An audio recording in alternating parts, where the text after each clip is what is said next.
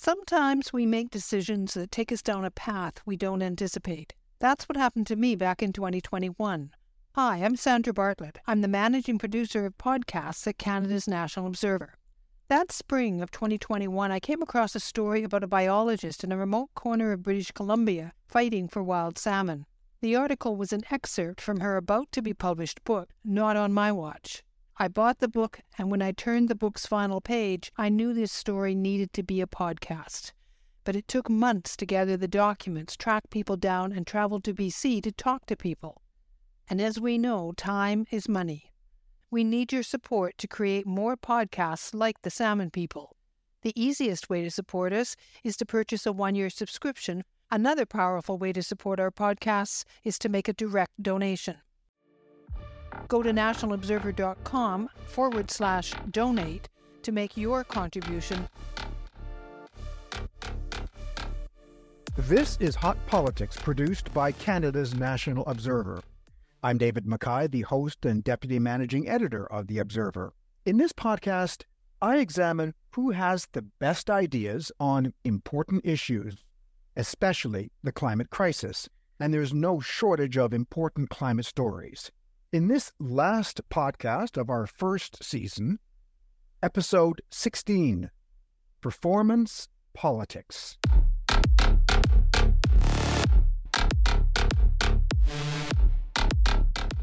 Pierre Poilievre was the proverbial elephant in the room on 2 recent occasions.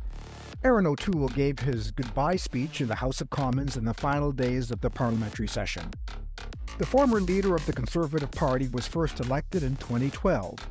He was Veterans Affairs Minister in Stephen Harper's government, a job many political observers said he did very well. O'Toole was surprisingly elected leader in 2020, but lost that job after Prime Minister Justin Trudeau won a minority government in 2021. There were concerns in the Conservative Party about his shifting positions on issues like the carbon tax and gun control during the election. And when Pierre Poilievre became leader, O'Toole was frozen out, not given any critic's role. The other surprise was a former progressive Conservative Prime Minister praising the current Liberal Prime Minister.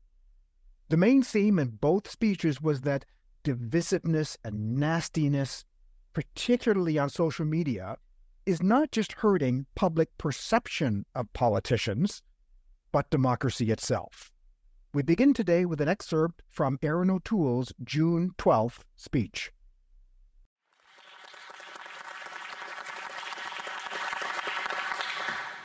Instead of debating our national purpose in this chamber, too many of us are often chasing algorithms down a sinkhole of diversion and division. We are becoming elected officials who judge our self-worth by how many likes we get on social media, but now not how many lives we change in the real world. Performance politics is fueling polarization. Virtue signaling is replacing discussion. And far too often, Mr. Speaker, we're just using this chamber to generate clips, not to start national debates. Social media did not build this great country, but it is starting to tear its democracy down. We risk allowing others to set the course for this country because too many members on all sides of this chamber, from time to time, I've been guilty of it, we're becoming followers of our followers when we should be leaders. Canadian families are in some cases finding it difficult to talk to each other about important issues. If we ever want to change this and begin to have respectful and serious discussions again, Mr. Speaker, that change needs to start right here in Canada's House of Commons.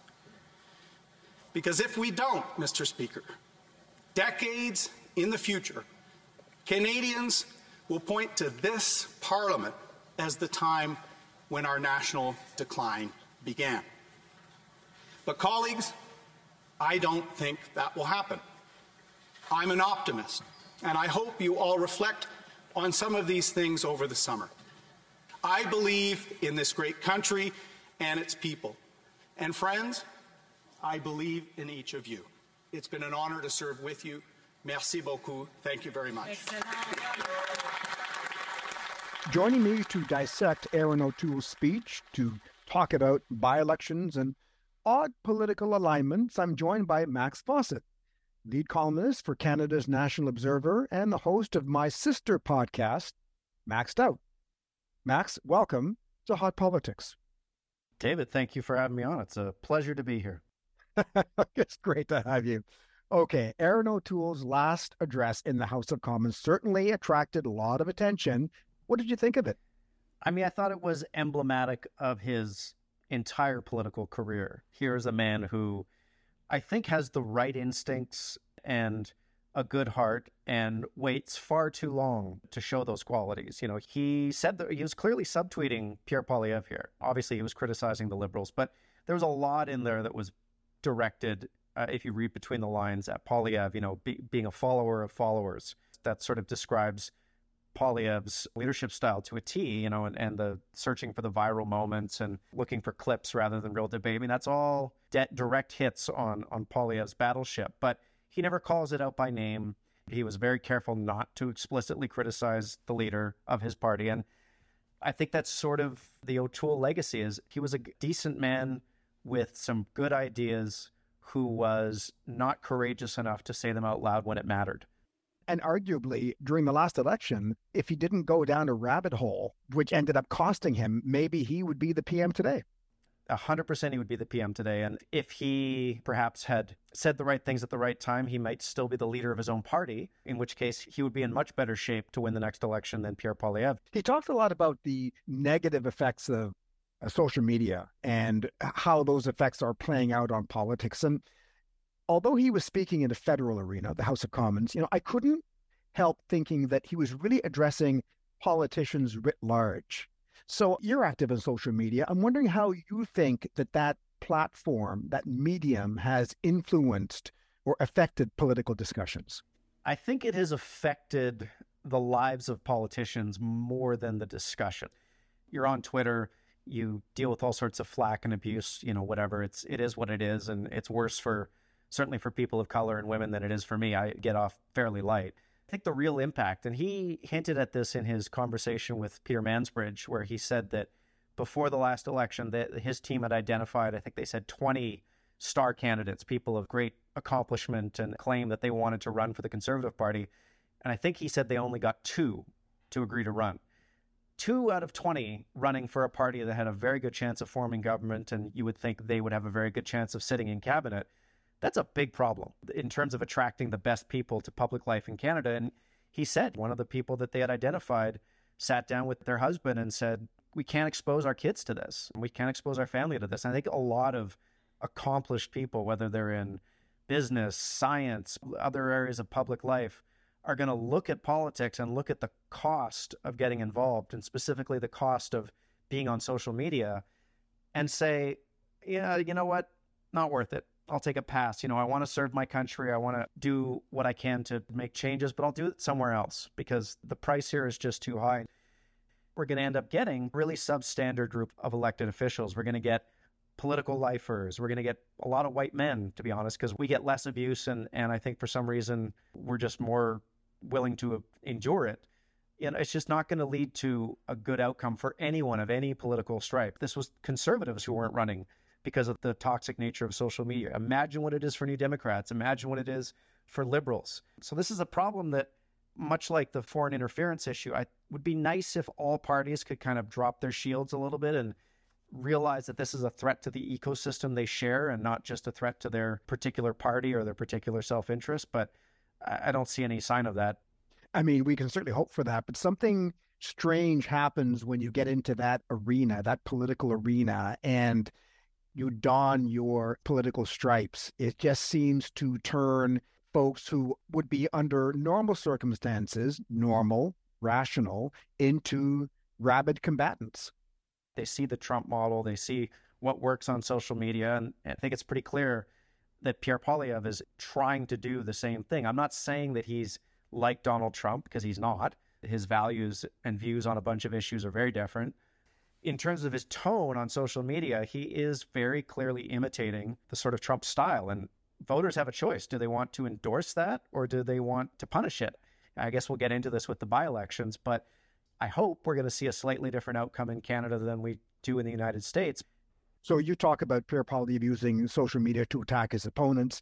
NDP leader Jagmeet Singh used TikTok during the last federal election, as you well recall, to get across his message, especially to younger voters. The Liberals are also active. So I'm wondering, Max, how you would assess the party's use of this medium, generally speaking. It depends how you're grading their performance. If you're grading it on the standard of, is it good for democracy and society, I would give the Conservatives a failing grade. They routinely trade in conspiracy theories, nonsense about climate change, nonsense about federal policies. They misrepresent information to fit their worldview. I mean, Liberals do that to a lesser extent, as do New Democrats, but I mean, Conservatives are clearly the worst offenders here. Look at the thing that happened with the by-elections, where a group called Democracy Watch, which sort of released a statement suggesting that they had a Freedom of Information request that came back showing the RCMP was investigating the Trudeau government for obstruction of justice with respect to the SNC-Lavalin thing, and all Conservative MPs tweeted it out, Post Media ran with it, and then the RCMP later in the day kind of put out a statement saying, whoa, we're actually not investigating them for that. That's not happening. But by that point, it was way too late. I haven't seen any retractions or apologies from any of the people who were suggesting that it was a smoking gun. So I don't think what they're doing is good for democracy, but is it good for their partisan interests? Yeah, probably. It helps them raise a lot of money. It helps them keep their base mobilized. In terms of serving their sort of very narrowly constructed self-interest, I think they do it better than most. That's sort of the circle we have to square. Is being good at social media right now means being bad for democracy and bad for the health and wellness of society. And I'm not sure how we get out from underneath that. The NDP with the TikTok stuff, I mean, I thought it was kind of lame for a variety of reasons. It felt like pandering. From just a purely kind of tactical perspective, young people don't vote. I wish that was different. But in every election, I believe in my life and probably almost everyone's life, young people vote at a much lower rate than older people. And that dramatically influences outcomes. It also dramatically influences strategy. And so when you take a lot of your effort and aim it towards a group of the population that just does not vote, you're kind of setting yourself up to fail. And I think that's kind of been the story of the NDP. You know, the Liberals are Liberals. Like, they're pretty good at the fighting, but they're not as good as the Conservatives. They're pretty good at the rage farming in their own sort of vein, you know, around abortion and gun rights, but not as good as the Conservatives. And they still feel, I think, more of a sense of responsibility to the truth than Conservatives clearly do. But they will also sort of bend things to their own agenda as the situation sort of allows. So to me, the problem is structural. And until we fix the sort of structural incentives, politicians are going to keep responding to them in what I think are some fairly bad ways. And then, you know, when we talk about the theme of nasty politics, surprise, surprise, former Progressive Conservative Prime Minister Brian Mulroney singing the praises of, wait for it, Liberal Prime Minister Justin Trudeau. Now, this happened when he introduced him as a keynote speaker in Antigonish, Nova Scotia, at the opening of the Atlantic Economic Forum. Mulroney's comments really, I think, echoed O'Toole's big-ticket accomplishments, not petty politics, et cetera, et cetera. Let's listen to a bit of what Mulroney had to say, and then I'd like to hear your take on it. The history is unconcerned with the trivia and the trash of rumors and gossip floating around Parliament Hill. History is only concerned with the big-ticket items, the big-ticket items that have shaped the future of Canada. Let me deal with some of the items that our guest speaker has had to deal with during his time in office. First, the pandemic, the greatest challenge that any prime minister has happened to deal with for Canada in 156 years. This is remarkable. And everybody says that our prime minister and our premiers conducted themselves as well as anybody else around the world in dealing with this. And this is a big ticket item. Secondly, how about the renegotiation of NAFTA with Donald Trump?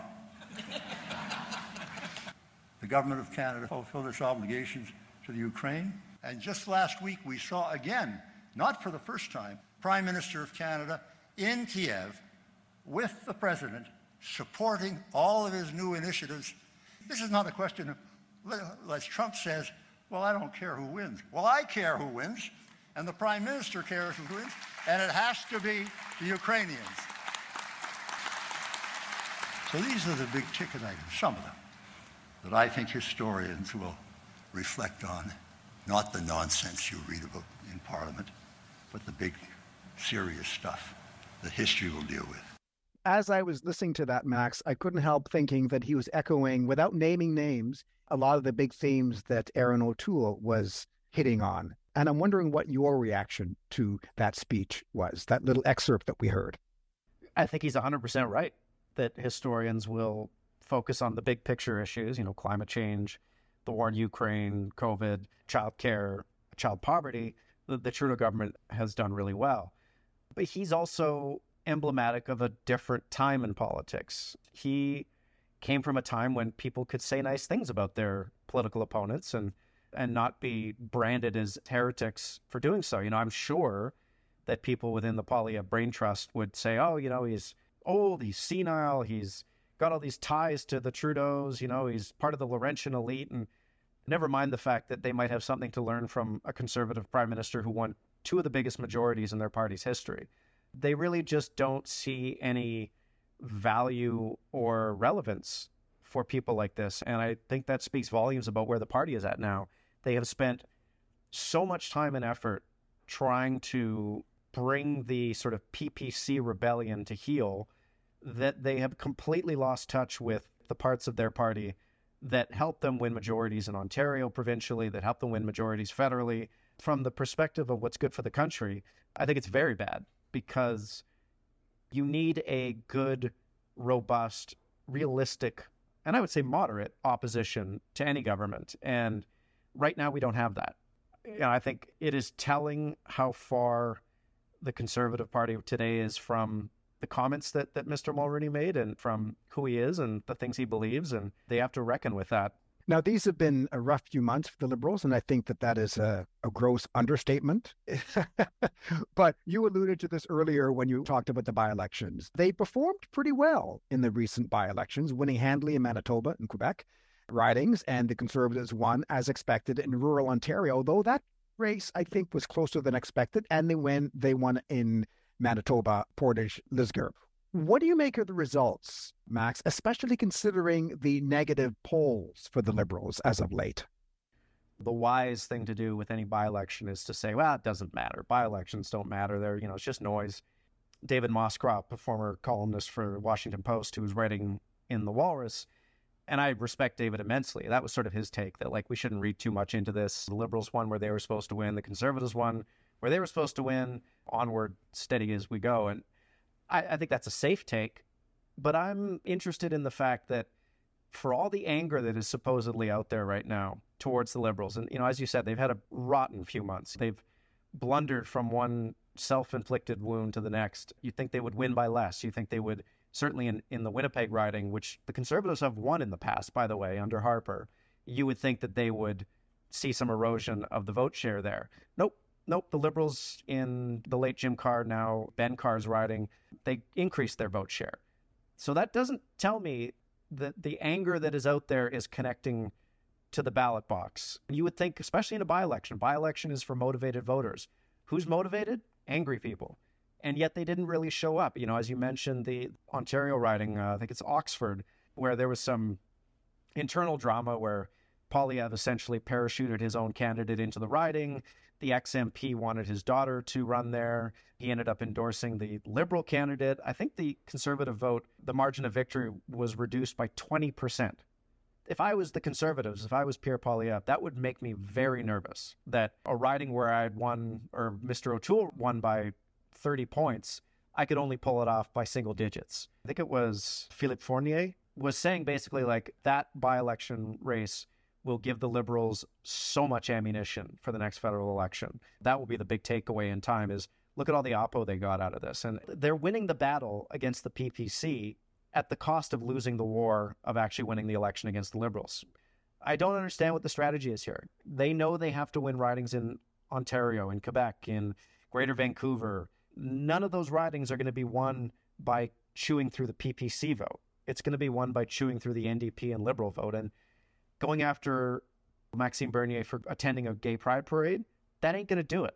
But I just can't help but think that the PPC will go away, and then come the general election, they'll pop right back up. And they're never going to go away to the extent that they need to, because the moment that Poilievre pivots back to the middle, in comes Maxime Bernier saying, see, I told you, he's a phony conservative, and then they have to do that again. So the strategy doesn't make any sense to me. We'll see who's right in the end, but I think the by-elections will in time prove more consequential than people think right now.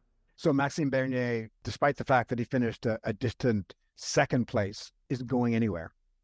I don't think he's going anywhere because, as David Coletto, Abacus Data CEO, pointed out on Twitter, as long as they're fundraising the $500,000 or so a year they pull in, and they can pay Maxime Bernier's salary and they can pay the other senior staffers, what incentive would they have to go away? I'm sure they'll keep whipping people up around the trans stuff, the LGBTQ stuff. There's always some issue for them to activate the most fringe, paranoid people in society and get them riled up. And as long as they can keep generating those fundraising dollars, and I think they probably can, what reason would they have to go away?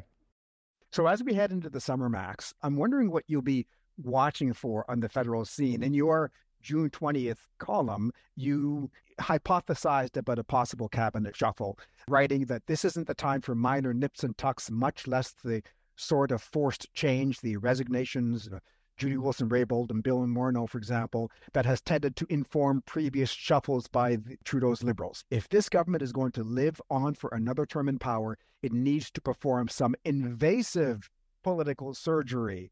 So is that what you think is going to happen?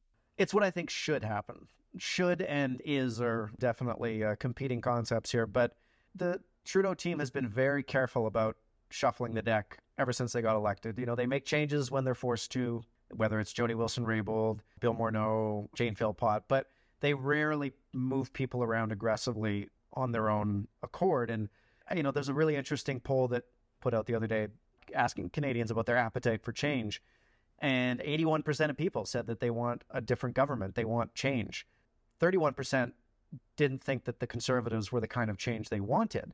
There's still a big appetite out there for change. And so I think either the Liberals give Canadians that change or they will take it up in another form. Trudeau has said he's not going anywhere. Fair enough. I think that's probably the right decision. The leadership race at this point would be, I think, pretty damaging. But if that's the case, then they have to bring forward some new faces and new voices. And they've got an opportunity right now because the current Liberal cabinet is firing on no cylinders. They're making mistakes all over the place. So, as I said, get rid of Marco Mendicino, get rid of Ahmed Hussein, get rid of Mary Ng, get rid of the people who have made really big mistakes, and maybe shuffle some of the other ones out and bring in some new faces. They've got some good people that are on the bench who could do some interesting things.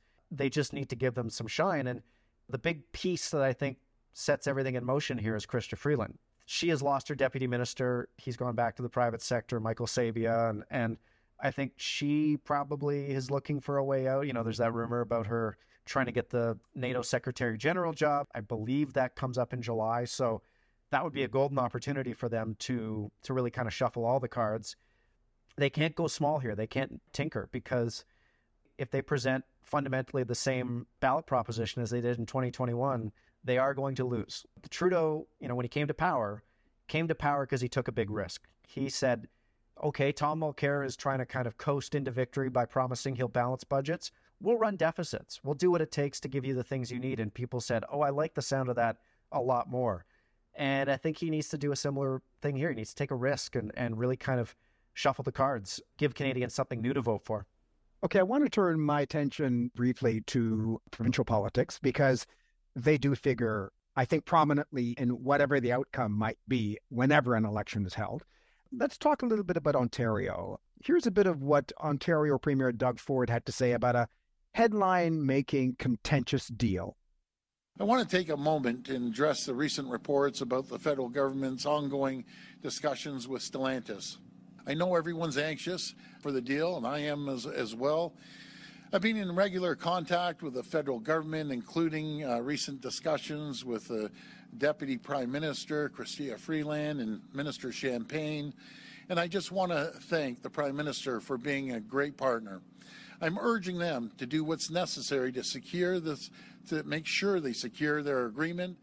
Doug Ford was talking about the reported tentative deal with Stellantis to save the Windsor battery factory. I'm just wondering, how important is the relationship between Ontario and the federal government? I think it's pretty big.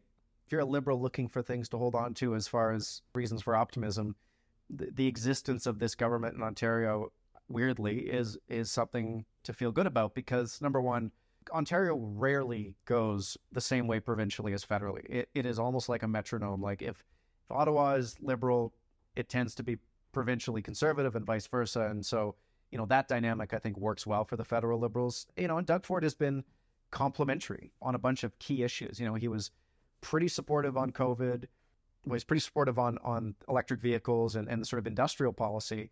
He's not going to criticize the federal government for what they're spending here. And quite frankly, neither is Pierre Poilievre, because he knows that there aren't many votes in making Ontario unhappy or threatening to not invest in what I think is a pretty crucial bit of industrial strategy. So that alliance, I think, keeps working for both of them, for both Trudeau and for Ford. And I really don't see any reason why either of them would depart from it anytime soon. The other good provincial relationship, such as it is, weirdly, is in Alberta. I don't think that on any level Justin Trudeau and Danielle Smith get along. I think, Danielle Smith has enormous disdain for the federal government and its policies on climate change, and I'm sure the federal Liberals feel exactly the same way. But just as it's useful for Danielle Smith to have the Liberals in Ottawa as kind of a boogeyman, so too is it useful for the Liberals to have Danielle Smith in Alberta as a reminder to people of what a Pierre Poilievre government would look like on climate change and on climate policy. And, so when, the UCP comes out and says they're thinking of putting a new tax in place on electric vehicles, even though they just waived the fuel taxes for everyone else, that's a pretty useful example for the federal Liberals to point to and say, this is what you're going to get with Pierre Poilievre, a government that is fundamentally unserious about climate change, that wants to take us backward, that wants to kind of rig the game in favor of the fossil fuel companies. That's a pretty big card in the Liberal deck right now, especially when they're trying to hold on to seats in Ontario and Quebec. I'm sure he would rather have Liberal governments in those provincial capitals from a ease of dealing with perspective, but from a purely political perspective, probably couldn't have a better setup than he does right now. So if I follow that line of reasoning, then I'm just wondering whether or not the Trudeau Liberals use Doug Ford strategically to say, hey, look, we've got a really good relationship with the premier of the largest and arguably one of the most important provinces. You don't want to mess it up by going backwards. Do you see that playing out? I'm not sure they would be quite that explicit. Maybe not that blunt, but that certainly would be the subtext, I guess. I think he would definitely sort of point to the relationship and the things it's yielded for Ontario. I mean, I think it's interesting. There are people in Ford's orbit who have been very critical of Poilievre, sort of suggesting that the way he does politics is not the correct way and the way Doug Ford does them is. So I think they will definitely seek to sort of exploit that tension a little bit where they can. I think Alberta and Quebec are going to be the more interesting examples. Suddenly, the Premier of Quebec has become actually quite quiet in his criticism of Ottawa, and I think it stands to reason he wants nothing to do with a Poilievre government. Poilievre is not going to help him develop hydro the way that Trudeau has said he would. I think there's a bunch of issues where they're just really not aligned, and so I think you're going to see a weird sort of closeness between the conservative Premier of Quebec and the Liberal government in Ottawa, something that I don't think we've ever really seen before. I think you're right to keep an eye on the dynamics between provincial premiers and federal leaders, because I think they are going to weigh even more heavily on the next election than they have in recent ones. Well, certainly there's lots to keep track of, keep an eye on this summer as the politicians hit the prototypical barbecue circuit. So this has been a very interesting way for me to cap off our first season of Hot Politics. And I guess it's only fitting that we ended up circling back to the very politics that, let's face it, help shape the policies that affect our everyday lives and our planet. So Max Fawcett, thank you very much for joining me on Hot Politics, and have a great summer. Thank you for having me on again. Yeah, it was a nice way to wrap up our seasons with a bow, and looking forward to season 2. And yeah, enjoy your summer as well.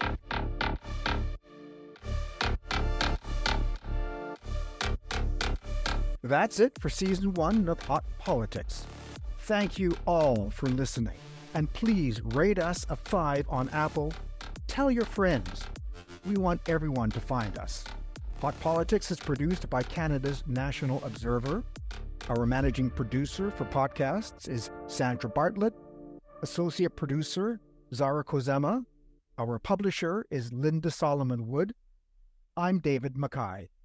Have a great summer, and we'll see you in the fall.